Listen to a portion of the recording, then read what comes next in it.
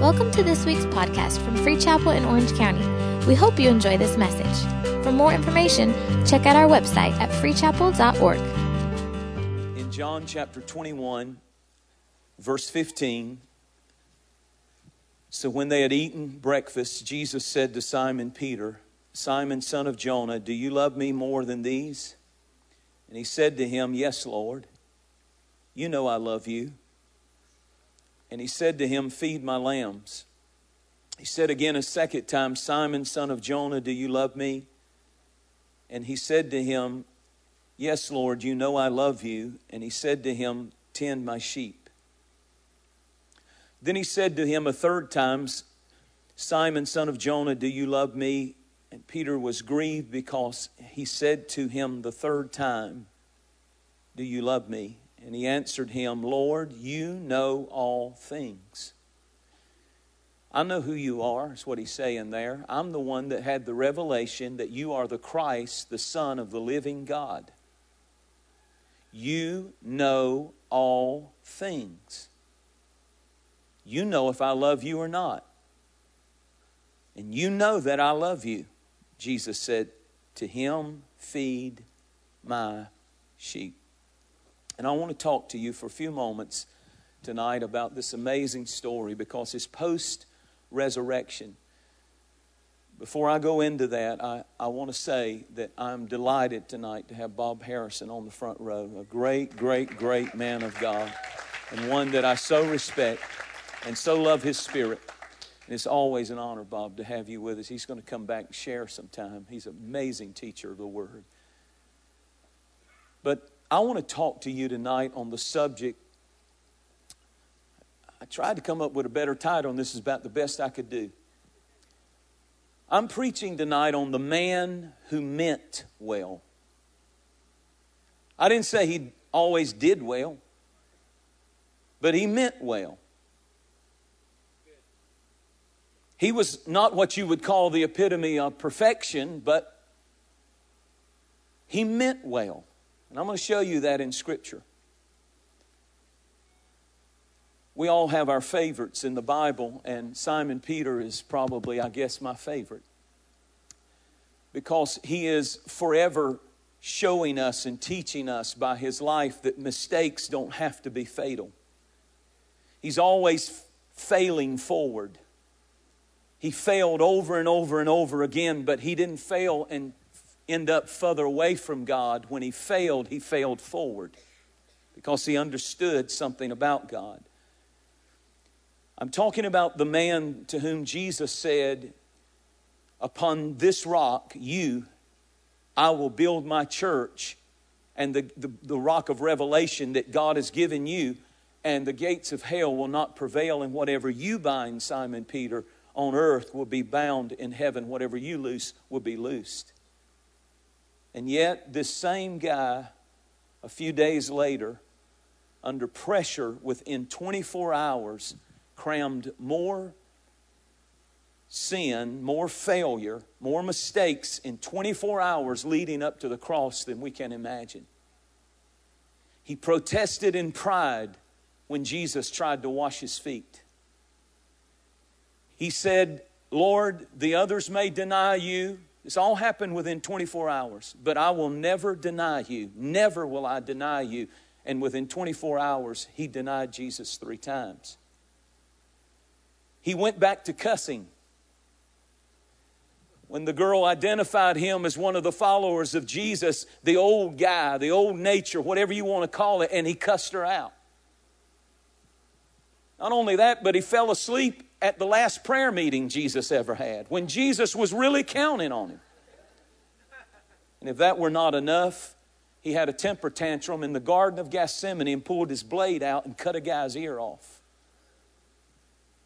Can you imagine in a prayer place, a guy loses his temper and starts cutting the ear off of a high priest?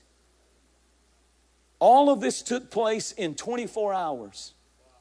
Everything from cussing to running and fleeing finally from Jesus when the Roman soldiers came to arrest him. Anytime the devil tells you you're nobody from no place, headed nowhere, I want you to remember the man who meant well. He always had a comeback spirit. And that's what I love about Simon Peter. He always had a comeback spirit. And this story is centered around the post-resurrection, meaning after the resurrection. He had gone back to his fishing job. He had decided that because of what I did the last 24 hours of Jesus' life, I failed him so miserably. I did everything you can imagine, almost a sin an hour. And there's no way that God would ever use me. He'll never use me again. I'm such a failure. So he got his union card back and he went back in the fishing business. And he's out fishing all night and he caught nothing. And the Bible said he looks up from a distance out on his boat and he sees the silhouette early in the morning of a tall Galilean, and it was unmistakable because he had walked with him for the past 3.5 years. And he instantly, even though it was a long distance off, recognized that Jesus Christ, the one who was crucified and put in the tomb, that is him standing on the beach beckoning me to come. And I love the comeback spirit of this guy. He took, cussing all that in his life, he took his coat off, dove into the water and swam for over 100 yards and came out and looked in the face of Jesus because there was something in him that said, Lord, I still love you. There was always this impulse when Jesus was around. He had to get to him. That's why when on another occasion they were in a storm and all the other disciples were clinging to the safety and the comfort of the boat, but when he saw Jesus was walking on the water, it was only Simon Peter. He had this something in him, this impulse that if Jesus is around, I don't care what I've got to do to get to him, I've got to get to him. He meant well. He didn't always do well, but he really loved Jesus and he meant well. And that's when he stepped out of the boat and walked on the water. Because he had something in him that said, I've got to get close to Jesus. I'm saying that this same one who denied him 3 times is now coming up out of the water, washes up, and there's Jesus in his resurrected body. He's cooked a meal of restoration. The Bible said Jesus cooked fish and bread and had a campfire and said, come eat breakfast with me. And he's looking in the face of the one that he denied. And the only question that Jesus had for him was, do you still love me? I love the fact that Jesus didn't say, why did you run? Why did you cuss? Why did you cut that guy? Why did you deny me 3 times? Jesus didn't ever bring up anything he did. He asked him one question. One thing mattered. It didn't matter what he had done. All that mattered to Jesus was, after all you've done, do you still love me? Do you still have an ember of love still burning through all of your failure? All I want to know is, do you still love me? And I don't know how many times you've ran. I don't know how many times you've failed. I don't know how many times you've tried and fallen off the wagon. But through it all, Jesus tonight still has one question. Do you still love me? Because if you still love me, I never stop loving you. He's not here to condemn you. Peter, I love him because he kept failing forward. It's better to fail with a high aim than it is to succeed with a low aim. Bob, I really think he meant well. I really thought about this week. Even when he cut that guy's ear off, he meant well. He was trying to protect Jesus. I mean, that was his spirit. It wasn't the right action, but he meant well. When he cussed that girl out, what was he doing there? The other disciples had ran. Why was he there? He was caring about Jesus and trying to get a glimpse of the one that they had arrested, and he was trying to get near him and warm in his kind of disguise. And when the girl said, I know you, and the old guy came back and he cussed her out, but he meant well. I'm not greasy on grace, but I want you to see how God looks at us. He knows the difference between a time when we fail. But the question is, do you still love him?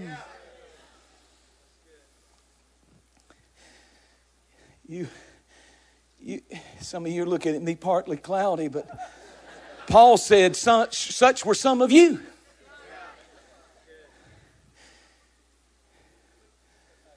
Sometimes the devil whispers to me, you're not worthy. You ever had him tell you that? You're not worthy. You know what I tell him? Who is? I'll talk back out loud sometimes. Who is? You don't measure up. Who does?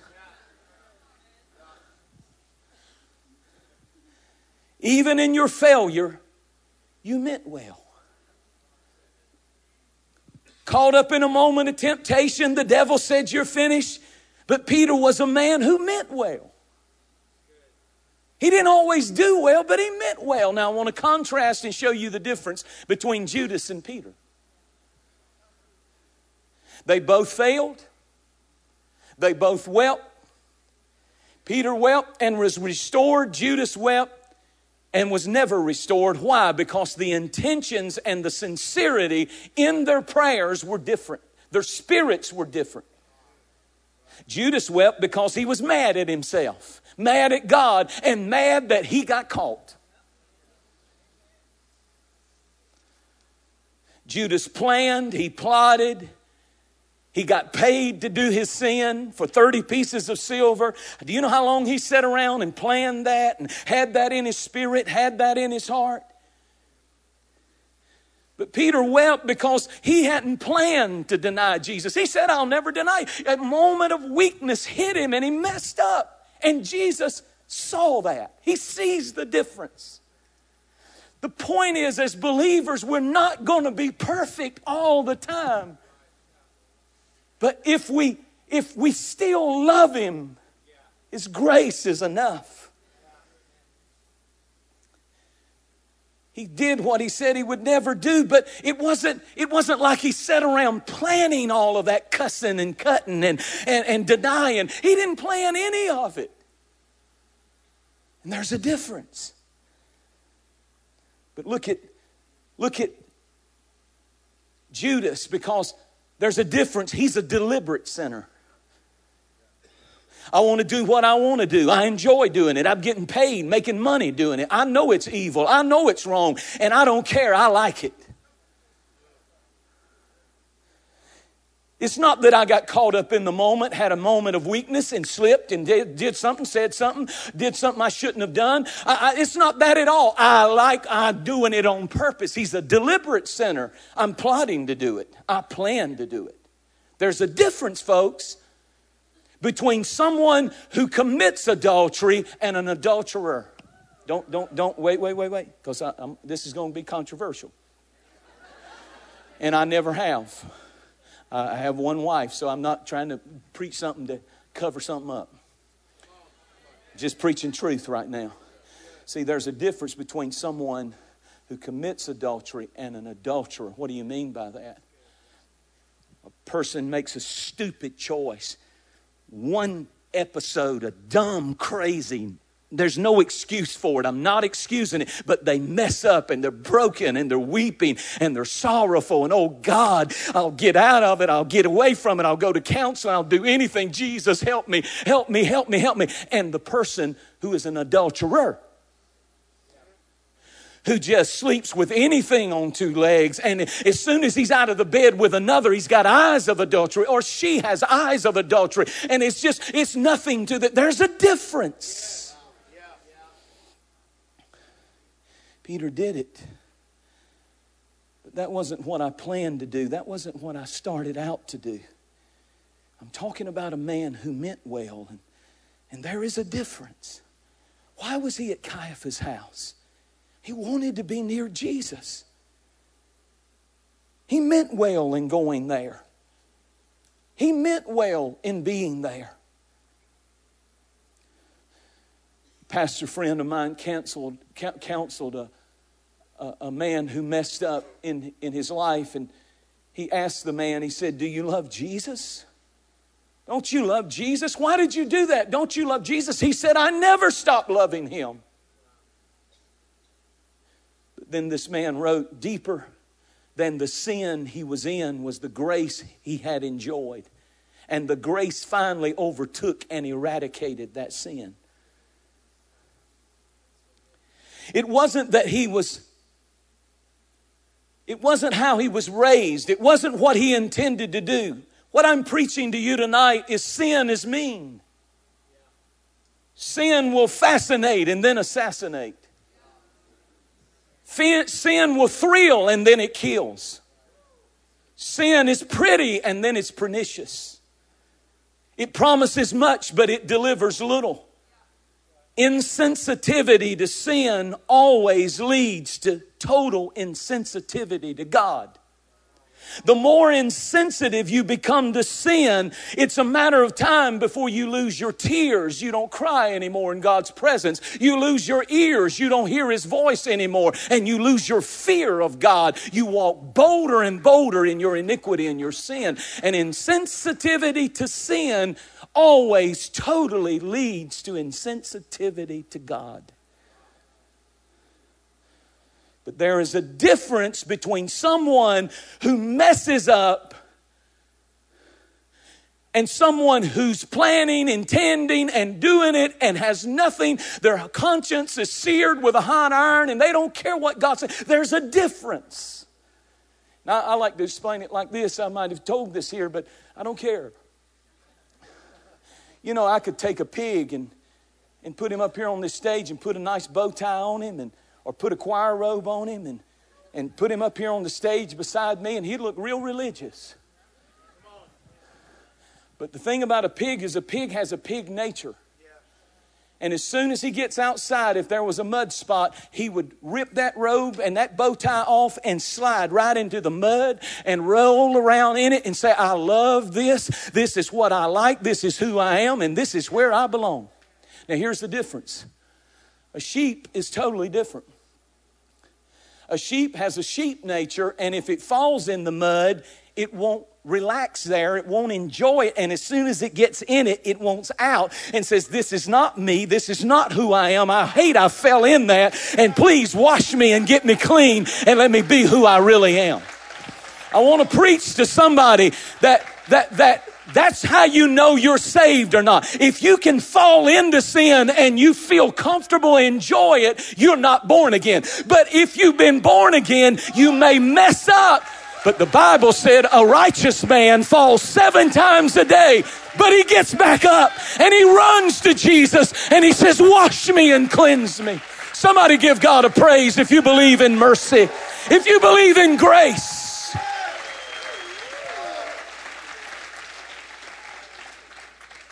And there's a difference.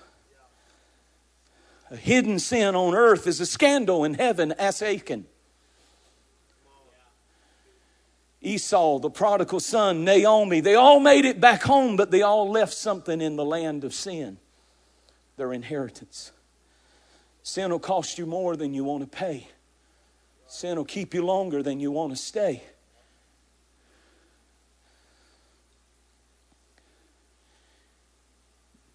Jesus did not say to the woman taken in adultery, "Go and sin less." He said, "Go and sin no more." Jesus looked at Peter in Caiaphas' house, and to me this is one of the most moving scenes in all of the Bible.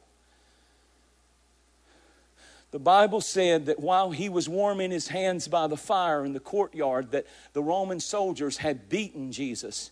He was bleeding, he was wounded, he was beaten, he was bruised. They had plucked his beard. They had shoved a crown of thorns on him. They had chained him, and they were taking him across the courtyard. And your Bible said that as the guards were escorting him across the courtyard, that Simon Peter looked, and the Bible said that Jesus his eyes looked on him. Jesus' eyes connected with Peter, and your Bible said not a word was spoken.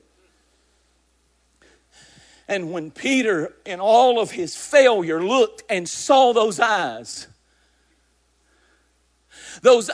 melted his heart. Those eyes, suddenly, the next part of that verse says, and he turned and wept bitterly. It broke him when he looked into those precious eyes of Jesus, the blood trickling down over his eyebrows. And Jesus turns, and eye to eye, Peter and Jesus see each other. And it never took a word. Jesus never spoke a word to him. He just looked at him. And when he looked at him, he broke and he wept and he sobbed. There's a difference between being overtaken in a fall and overtaken in a sin. And when he looked in those eyes, it melted his heart, and there's a difference. The eyes of Jesus hit him, and he wept. Peter's tears were his hope because they cleansed him. His sadness brought him hope. His brokenness, his weeping brought him a cleansing. Just as I am without one plea, but that thy blood was shed for me. Judas wept, but not in sorrow of his sin, not because he had failed the Lord. He wept because he got caught. He wept because it didn't turn out like he thought. And when you get to heaven, Peter was so restored that one of the names in the 12 foundations of the city of the New Jerusalem will be Simon Peter, because Jesus completely cleansed him and forgave him. He was the one that Jesus gave the microphone to on the day of Pentecost. I'm sure there were others more qualified, but Jesus said, the one that I want to stand up and preach is you. And he got up and said, repent and be baptized in the name of Jesus Christ for the remission of sins, and you shall receive the gift of the Holy Ghost, for this promise is unto you and unto your children and to many that are far off. And the church was born off of somebody who was a cusser, a cutter, a liar, a denier. Jesus so restored him that he gave him his ministry back.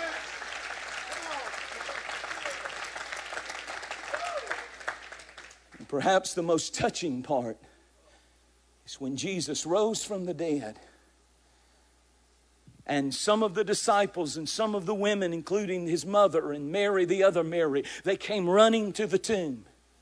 And Jesus said, go tell my disciples to meet me in Galilee. And then he paused and he said, and tell Peter also. Whew. Tell him it's all forgotten. Tell him it's all forgiven. Tell him I know what he meant. I know sometimes you poor humans, you mess up, you fall off the wagon, you do something you shouldn't have done. But I know what you meant. Tell him. Tell Peter. Only one he named. Tell Peter also. Because he might try to let his past disqualify him from his call. But you make sure you tell him he better be there. Take a praise break. Just take a praise break. I'm going to preach in a minute, but take a praise break. Oh, I love you, Jesus. It's all forgiven. It's all forgiven. And the Lord told me to tell somebody that Jesus is calling you by name. He wants to meet with you again, no matter what you've done. Jesus, when he showed up, he didn't call him on the carpet. After all the stumbling and tumbling and foolishness and cussing and lying, all I want to know is one thing. Do you still love me? See, I'm going to throw this in. I believe Peter despised himself. Because when you hurt the ones that love you the most, you can turn it on yourself. He despised himself, and it's a dangerous thing to start despising yourself because of what you've done. Mark Rutherford wrote a book, and he said, if I could write one more beatitude, it would be, blessed are they who heal us from self-despising. Of all services that can be done to man, I know of none more precious than to be healed of self-despising. Peter had wounded the one who loved him the most. And there was great remorse and pain. But it's one thing to be healed of hating other people and despising other people, but even a greater healing is when you can be healed of despising yourself because you weren't there for your children, or you walked away, or you did something regrettable and horrible and stupid and almost unforgivable. But God says, that's why I came to die on the cross, because I love you. Here's some good news. If it's not on God's book, it shouldn't be on your book. And that's why this book says 3 times, God says in 3 different places, I will remember your sins no more. I will remember your sins no more. I will remember your sins no more. If God's forgotten it, why are you tormenting yourself by reminding yourself over and over and over of what He knew what you meant? I was telling somebody in between services this morning that I said, even when I was lost and I was trying to be a good sinner and I would drink or I would do something I shouldn't do, under my breath I can remember parties where I had drunk a whole 6-pack. But under my breath, honest to God, I was saying, Lord, I love you. I don't know what I'm doing here. I don't know why I'm doing this. This is stupid. I don't belong here. I don't belong here. I know. And I can remember having those thoughts. The man who meant well. And the thought hit me, I've never been a Judas. Hallelujah. I've always been a Simon Peter. You know, that if I failed, something in me made me fall forward.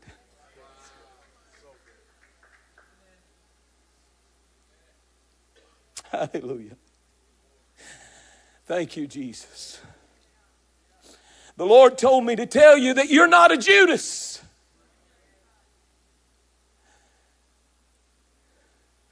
What you did was not malicious.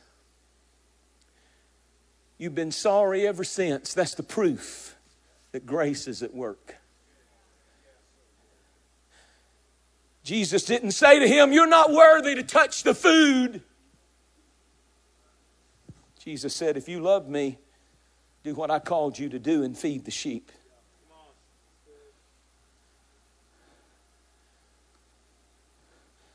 The apostle of weakness and denial became the apostle of boldness and faith.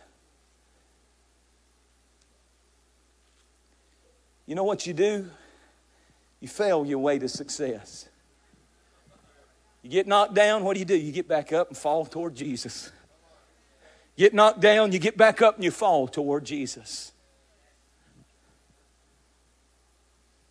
There's hope for the man who'll come stumbling back, who hates his sin. David sinned and he picked up the pen, and with the ink of his failure, he wrote these words, I love the Lord.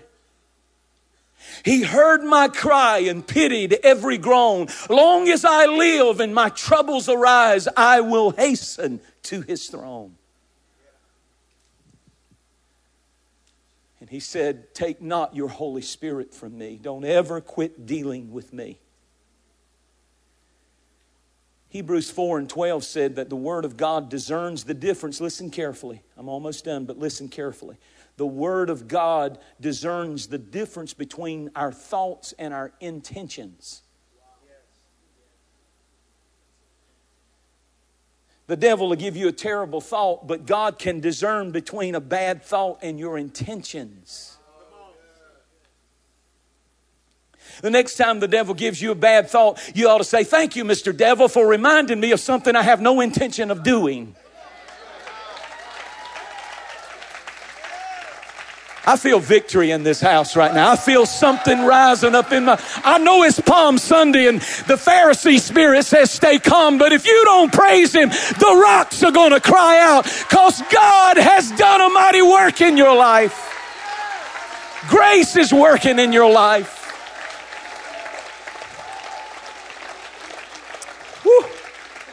Why do you scream, Jensen? Why do you scream? I could bring my sophisticated friends if you wouldn't scream.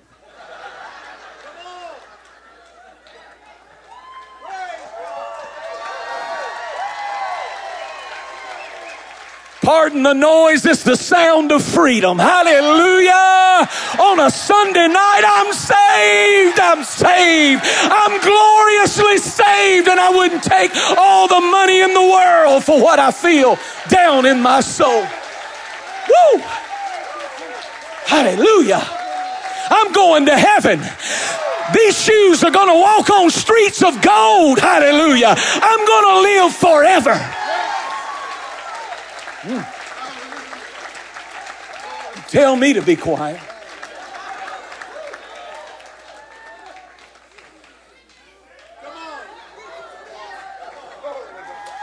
Hallelujah.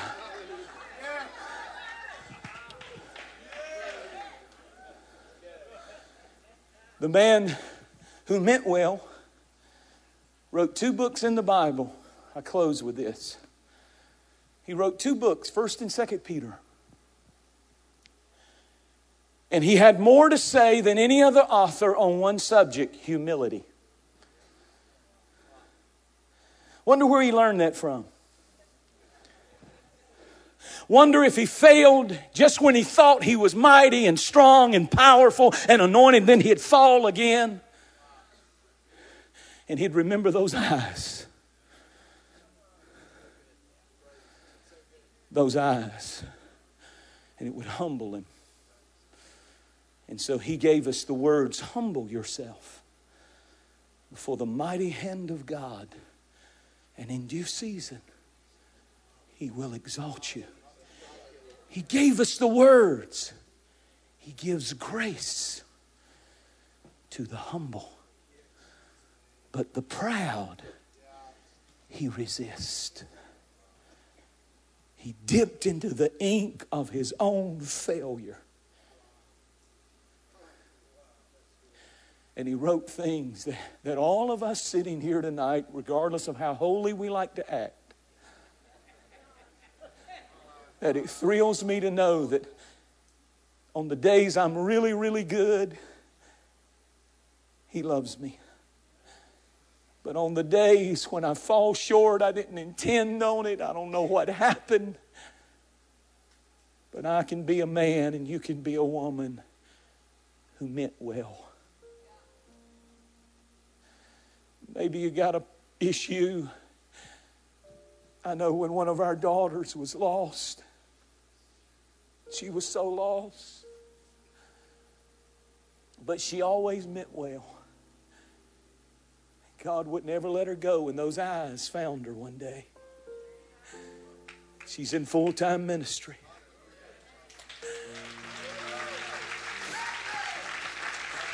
You may be here tonight and you're wrestling with homosexuality. We're not here to throw a stone at you. We're here to tell you that there's a Savior who's not here to talk about your past. He's asking you one question. Do you still love me? Because if you'll come to me, if you'll lean into me, if you'll fall and fail forward toward me, every time you do, I'll give you more grace and more strength. And you'll look back and things that used to beset you so easily, you'll be walking over the top of them. And you won't even hardly recognize the victories and the change that has come through the power of the cross. One hymn said, there is no friend like the lovely Jesus. No, not one. No, not one.